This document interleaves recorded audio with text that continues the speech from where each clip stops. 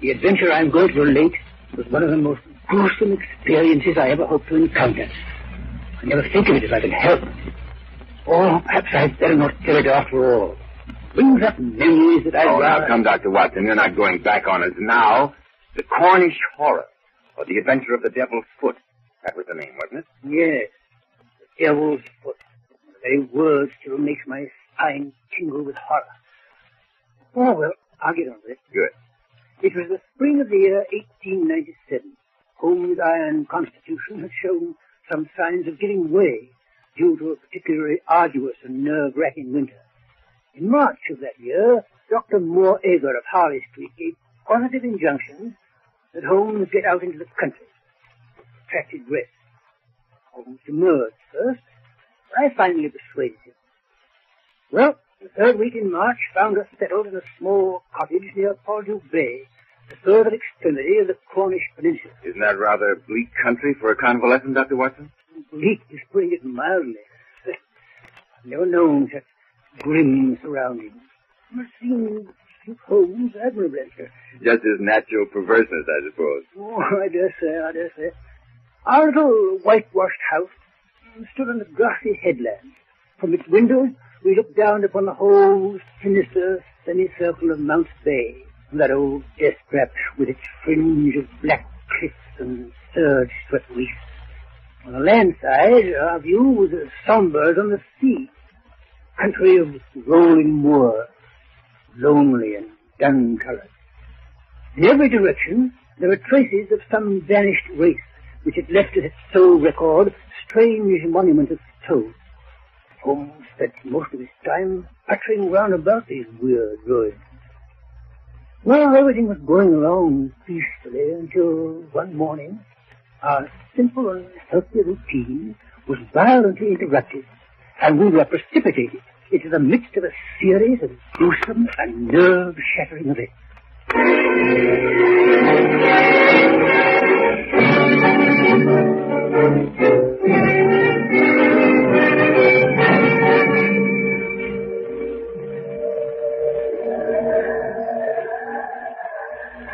Quite a surf this morning, Watson?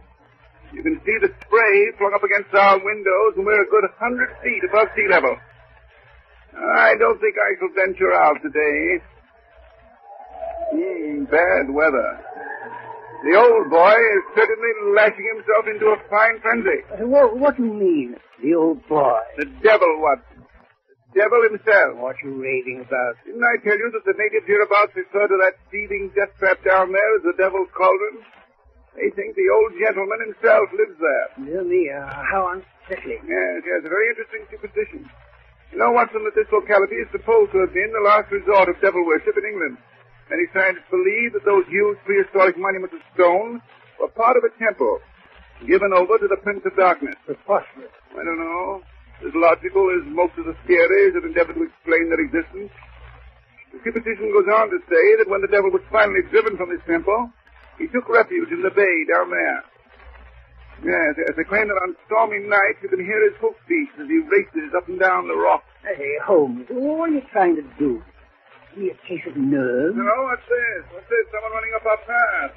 His smoke flapping about like a giant bat. Why, it's that Tregellis fellow, the one who boards with the vicar. What about Tregellis, eh? Wonder what's happened. Face as white as sheet. Open the door, Watson, open the door. Mr. Holmes. Yes. Thank heaven I find you at home. The most terrible thing has happened. I can scarcely believe it. Sit down, my dear fellow. Sit down. That's better. Now, perhaps you can tell us what's happened. Slowly, take your time. My family, my sister and my two brothers. It's too terrible. Why, just last night I was with them at the house. The Attic Water, it's called. All well and happy, with great cards. And now, without warning, I can't believe it. Again, it's easy. Perhaps if you can manage to give us a few of the facts. I left them there last night. My sister Brenda and my two brothers, Owen and George. What time was that? The clock in the church steeple over at Pulview was chiming 10 o'clock as I closed the door behind me. I had left them all in the card room, laughing and in good spirits. And this morning, being an early riser, I was out taking a walk before breakfast when Dr. Richard overtook me in his carriage with the news that he'd been sent for on a most urgent call from the Attic Water. Something terrible happened to my family. I jumped in beside him and he lifted up the horses. And what did you find at Titanic Water? Oh, Mr. Holmes, it was terrible. It gasped me. My two brothers and my sister there in the card room just as I had left them. But what a change, what a ghastly change. Yes, yes. Brindley, that stone in her chair. And my two brothers sat on each side of her, laughing and shouting and singing. The senses stricken clean out of them, and all three of them. My dead sister and my two demented brothers retained upon their faces an expression of ghastly horror, a convulsion of terror. Oh, how terrible. Yes. Dr. Richard was so overcome at the sight, he fell fainting into a chair. Anyone else in the house besides your sister and brothers? Only Mrs. Porter, the old housekeeper. But he said there's nothing during the night. I presume it was she who found him this morning. Yes, she always goes through the house in the morning, airing it out before the family comes down. When she reached the card room, she found them. The shock was too much for her. She had a nervous collapse. We had to put her to bed. I don't wonder. Most exceptional case. Most exceptional. That's what we thought. We could find no traces of strangers in or around the house. Nothing was stolen, nothing touched. The vicar believes you're the only one who can solve the case, Mr. Holmes. He insisted I come to you. I'd be only too glad to handle the matter, of course. But first I must ask you a few questions. Anything, Mr. Holmes, anything. To begin with, Mr. Guinness, why do you live with the vicar separated from your family? Any coldness or misunderstanding? Well, as a matter of fact, we did have a slight argument a few years ago. About some property it was. But that was all settled long ago. We were on the best of terms. Right. Now, Mr. Guinness, if I'd like call anything at all that was out of the ordinary. There was one thing that occurred to me. Yes, yes. As we sat at the card table, my back was to the window. George was facing me. Suddenly I saw him look hard over my shoulder out of the window. I turned quickly, and just for a moment I thought I caught a glimpse of something moving. Man or animal? I don't quite know. My brother said he had the same feeling. You investigated? No, Mr. Holmes, we did not. Oh, my. It seemed to me unimportant. Silly, in fact. You had no premonition of evil? No, Mr. Holmes. Would to heaven we had. It's uncanny, that's what it is. Something came into that room, and that something killed my sister and dashed the light of reason from my brother's mind. Something devilish it was. That should prove to be the case. I fear I shall be of very little assistance, Mr. Tregennis. Come, Watson, come. I think perhaps you'd best go down to Titanic Water at once.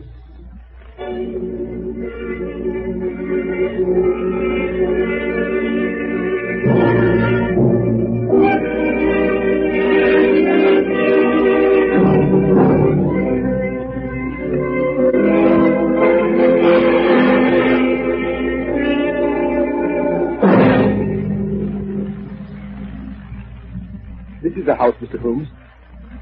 Whose carriage is this coming down the drive with the blinds down? There's someone in it. Listen.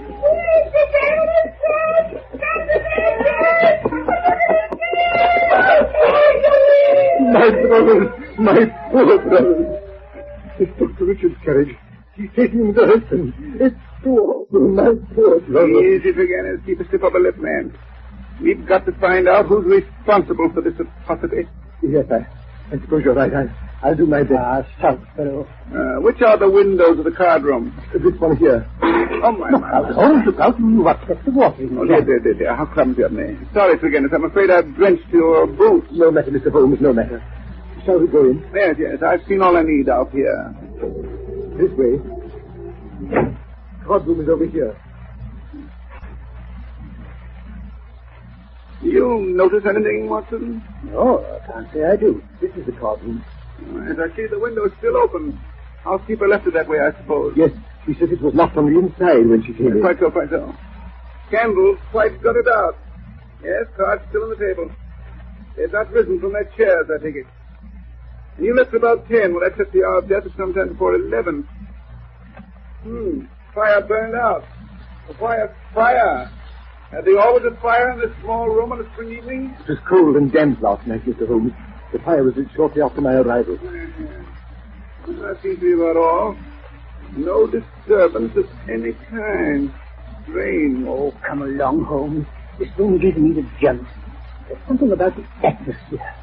As though death was still hovering in the air. I wonder. What are you going to do now, Mr. Holmes? I think I shall resume the course of tobacco poisoning which Watson so justly condemned.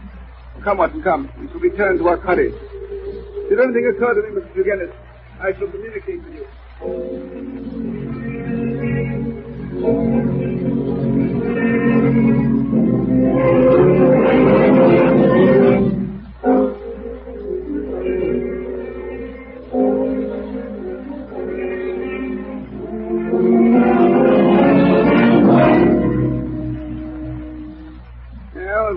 Watson, it won't do. All the facts are negative. I say, do you think Mr. Dennis's account of his actions last night was truthful? Quite, Watson, quite.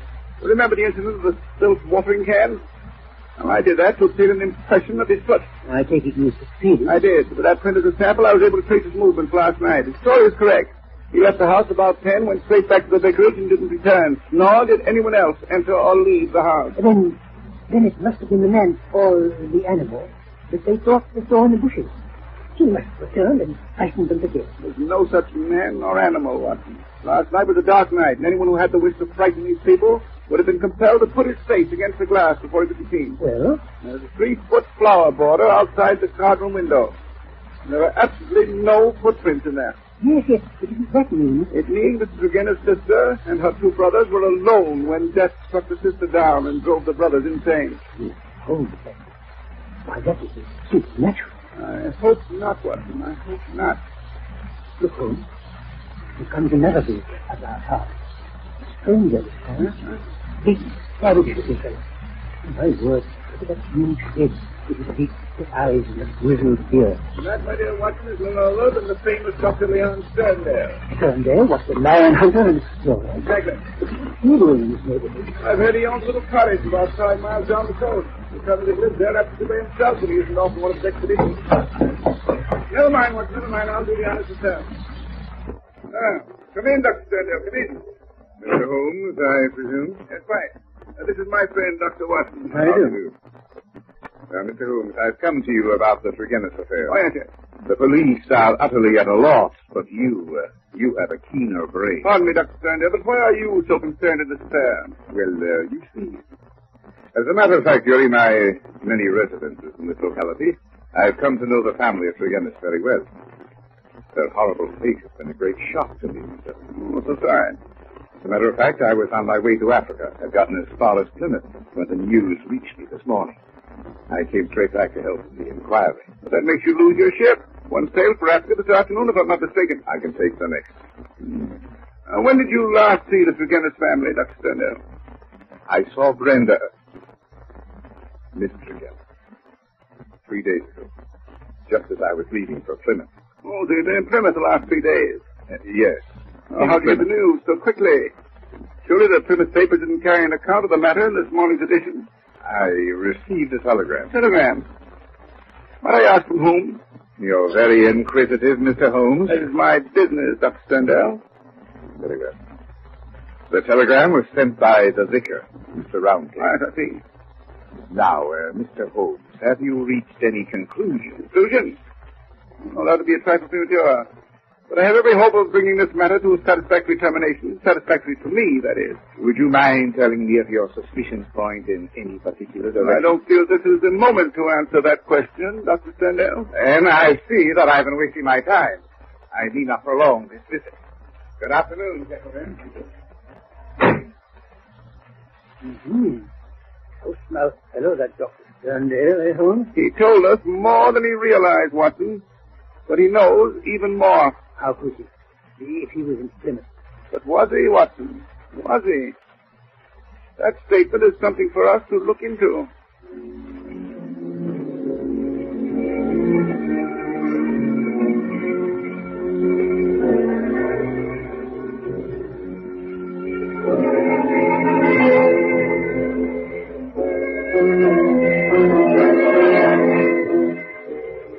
Stay home. Must you go on smoking that foul pipe? Why not? Oh, the atmosphere is so thick I can hardly see across the room as it is. Oh, no, I feel depressed. Who knows what evil thing is talking abroad in our neighborhood? Now, light the lamp, Watson. It's the gathering twilight that makes you gloomy. Oh, rubbish. Look here, Holmes. Yes? What about that Dr. Sterndale? Do you think he did it? No, Watson. I've been in communication with the Plymouth Hotel. His story is correct. He had been there for the past 3 days. We did receive a telegram from the vicar this morning. And he couldn't possibly have had anything to do with the Tregenna's tragedy last night. Oh, now what?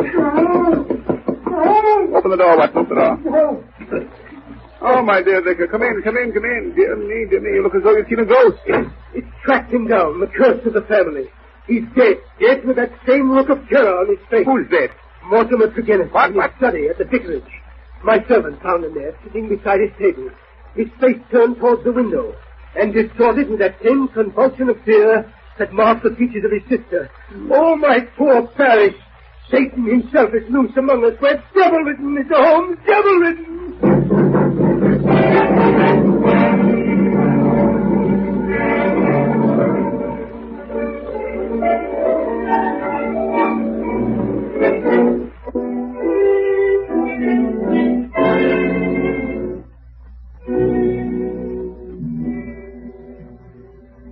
This was his study, Mr. Holmes. Depressing atmosphere. It was worse. I had the servant open the window. He's quite ill from the shock. Oh, a terrible look on Tregenny's face, Holmes. The whole body is contorted and convulsed in a very paroxysm of fear. You've never seen death in this form before, Watson? Never. You know of no poison that would have this effect? Good heavens, no. You... lamp is lit. It's been burning over an hour. Notice the oil consumed. And yet darkness only just set in. Did anyone call at the vicarage this afternoon? No, I was out myself, but my servant says he let no one in. Well, then Tregenny was alone. I wonder. The window was shut at the time of his death, but the lamp was lit. Curious. The window. Let me see the window. Yes, by Jove, I think I found something. What's that you're seeing in your pocket, Holmes? The lamp, of course, the lamp.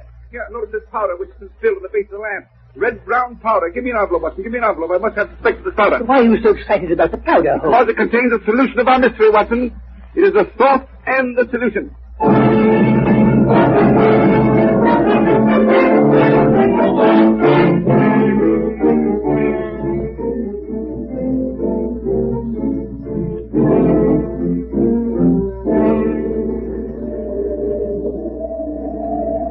I say, Holmes, you haven't touched your supper.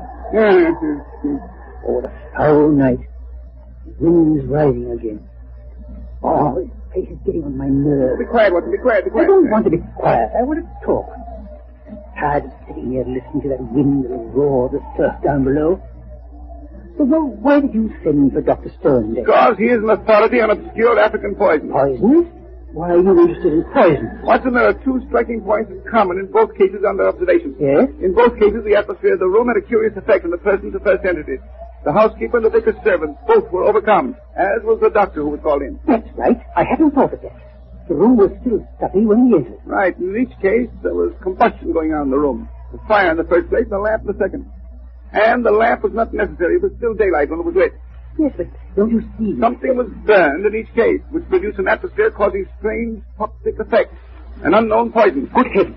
I believe we have a sample of that poison in the brown powder still on the base of the lamp. But how are you going to prove it? I'm going to burn some of that powder. And notice its effect. Just a small pinch of the powder. Perhaps you'd better leave the room, Watson. Leave you alone in here? Certainly not. I warn you, it's risky.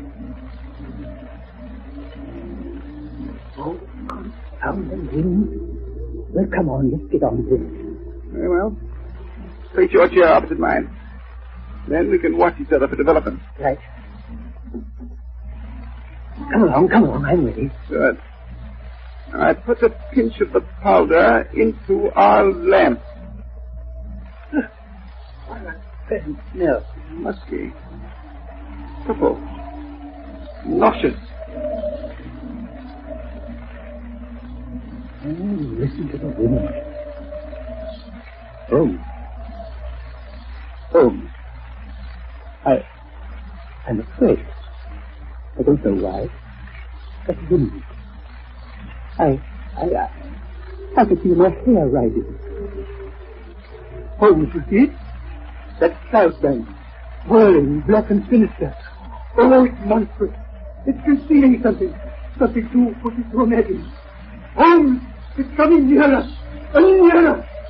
Can't you smell it? Suffering brings to me. Hear that? Holmes! It's Hoofbeat! I know what it is. I can see it. Oh, I can't stand it. It's too terrible. Here, Watson, for the love of heaven, don't get in. Don't breathe. Yes, I'll smash the window. I'll smash. Oh, yes, that's better. Now, breathe it, Watson. Breathe it in. Good, clean air. Oh, what a narrow escape. I had no idea it was so powerful. I know. It's a poison that affects the nerves, conducive to the imagination. The strain is enough to kill a man or drive him crazy. No. Someone's knocking at the door. I thought it was spooky. The air seems to clean out. Good thing there was a high wind. Here, I'll close the shutters and grab a curtain. Yes, I may open the door. Very well. Come on. Mr. Holmes. Send for me. Yes. Come in, Dr. Stanley. Come in. You look rather pale, both of you. Yes. We've just been conducting a little experiment with the poison that kills again. Yes, Dr. Stanley. Perhaps you'd like to tell us why you killed Mortimer Tregennis. I? You can't prove it. No? Now let me tell you how you did it. You came over to the vicarage late this afternoon. You didn't want anyone to know Tregennis. He was to let you in himself, but how could you attract his attention? You brought some pebbles with you, pink pebbles, from a heap beside your house. You threw these at the study window. I found some of these pebbles on the windowsill. Tregennis came downstairs, let you in himself. You had a talk with him, made him light his lamp, placed a pinch of the poison powder in the flame, and left. You're right, Mr. Holmes. I did kill Mortimer Tregennis. No. But I'm not guilty of the other atrocity. I swear I'm not. I believe you, Dr. Sterndale, but you know who did do it. Perhaps you'd better tell us about it. Very well. It was Mortimer Tregennis. Huh? He admitted it before he died. Mr. Holmes, I have been in love with Brenda Tregennis for many years. We were to have been married when my work in Africa was finished. I've lived so long in places where man is a law unto himself, I took my own revenge. He killed Brenda. In cold blood, he killed her. I have nothing more to live for. By heaven, I'd do it again. But how did Mortimer Tregennis get hold of the poison? It was something unusual, almost unknown. Yes. It was powdered at Diaboli. Diaboli. Yes. A root found in Africa. It's shaped like a foot, half human, half toad-like. I have the only specimen in England. And you showed it to Tregennis? Yes. He was over the other afternoon when I was packing. He was interested in my African curiosities, particularly this powder. I thought no more of the matter until I received the vicar's telegram and learned how they had died. I returned at once. On looking into the tragedy, I was convinced Mortimer Tregennis was the murderer, and that he had done it to gain control of the family fortune. Now, there was the crime, but what was to be his punishment? Whose jury would believe such a fantastic story? No. I decided to take the law into my own hands. Perhaps, if you have ever loved anyone, you will know how I felt. Dr. Sterndale, what were your plans when you set out for Plymouth? I had intended to bury myself in Central Africa. My work is only half finished. Go and finish the other half, Dr. Sterndale. I don't feel called upon to prevent you.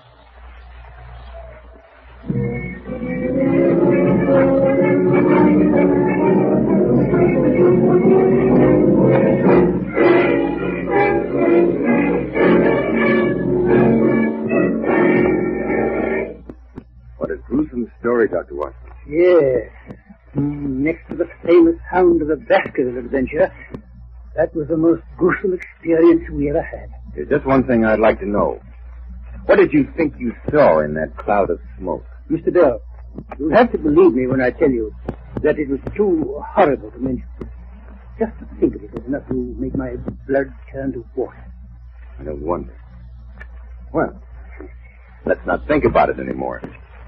Ladies and gentlemen, today those who need money for emergencies will find that the Household Finance Loan Plan makes that money available quickly and privately. Quickly because there is no red tape involved in the making of a household finance loan. Privately because you need not call upon relatives or friends for help. The Household Finance Loan Plan is truly the simple modern way to borrow cash. And the plan is open to single persons and married couples. And both may borrow on their own signature. Anyone who can make regular monthly payments may apply. Why not spend a profitable hour tomorrow talking over your money problem? Get your bills together and then visit a household finance office early Monday morning. Discuss your situation with a friendly household finance representative in a private consultation room. And remember, household finance believes that a loan in itself is not sufficient. Their plan goes further. Once a household finance loan has helped you make a fresh start, Household's doctor of family finances will help you keep even with the help of his money management plan of ordered spending. Ordered spending is not another old-time, cut-and-dried budget system, but a practical method of stopping those tiny leaks in the family pocketbook that are daily robbing you of many of the rewards of life. Act Monday. Don't delay. Arrange for a household loan and help yourself to a fresh start. There are 193 locally managed household finance offices in 134 cities, and you'll find an office conveniently located in your city.